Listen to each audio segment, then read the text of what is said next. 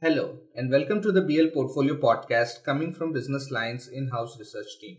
At BL Portfolio, we slice and dice stocks, mutual funds, insurance, and other financial products, as well as give you sound ideas to manage your money. In today's podcast, we are going to guide you on how to plan your systematic investment plan or SIPs.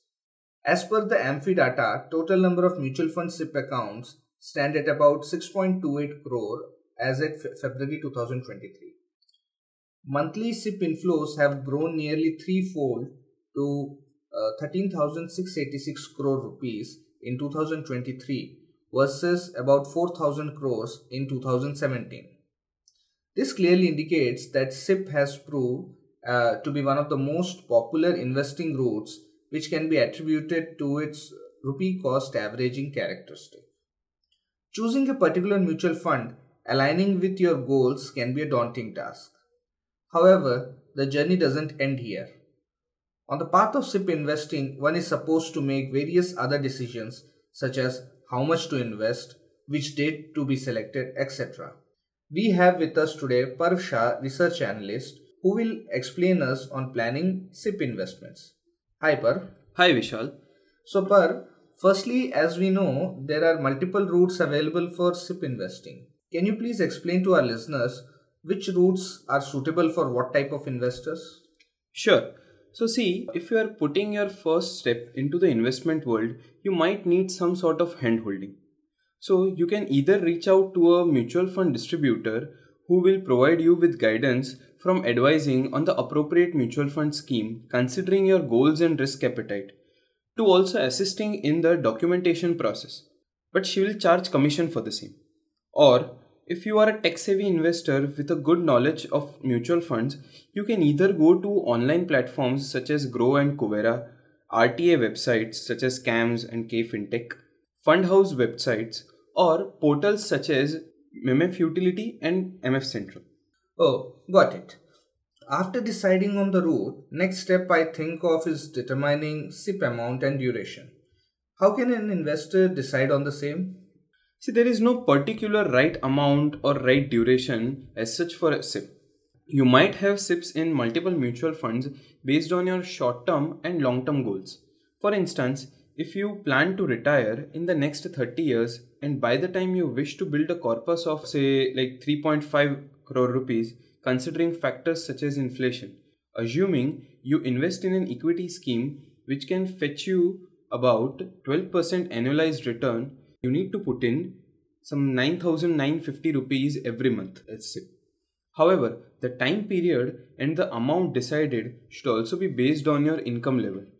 For instance, some salaried employees consider investing about 20% of their monthly income into SIP and also time their goals accordingly. Further, say if you are a salaried individual and get a regular increment of around say 10%, you can also consider using step-up SIP facility so that your hike portion can also get invested. On the contrary, if you are short on funds due to some temporary financial challenges, you can avail pause SIP facility instead of cancelling the SIP. Understood. Post deciding on the amount and duration, we need to decide on a particular date on which the respective amount will be debited every month. We have been hearing certain theories that choosing a particular date of month can help us time the market for instance, a date in the last week when F&O expiry occurs and all. So are these theories true? What do you suggest? So see, attempting to time the market in this manner goes against the very concept of SIP, which is rupee cost averaging.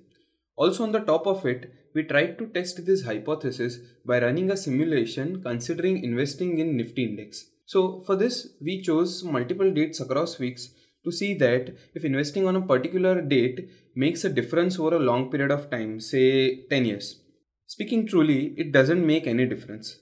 Rather, date for SIP should always be considered based on your cash flow requirements.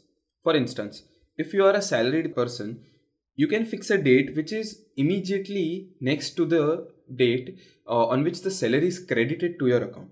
Keeping a date in this manner can ensure financial discipline, and it can even help you keep your other monthly expenses in check. Oh, great. Thanks a lot, Per, for the explanation. I hope our listeners will now have a better understanding. Also, to know the process in more detailed manner, you can read the article in our Sunday edition or in our website at www.thehindubusinessline.com/portfolio. That's it from us for this week. Stay tuned for further podcasts and actionable advice from us at BL Portfolio. Read us in print on Sundays and online at thehindubusinessline.com/portfolio. Do share our podcasts in your circles if you find them useful. Thank you.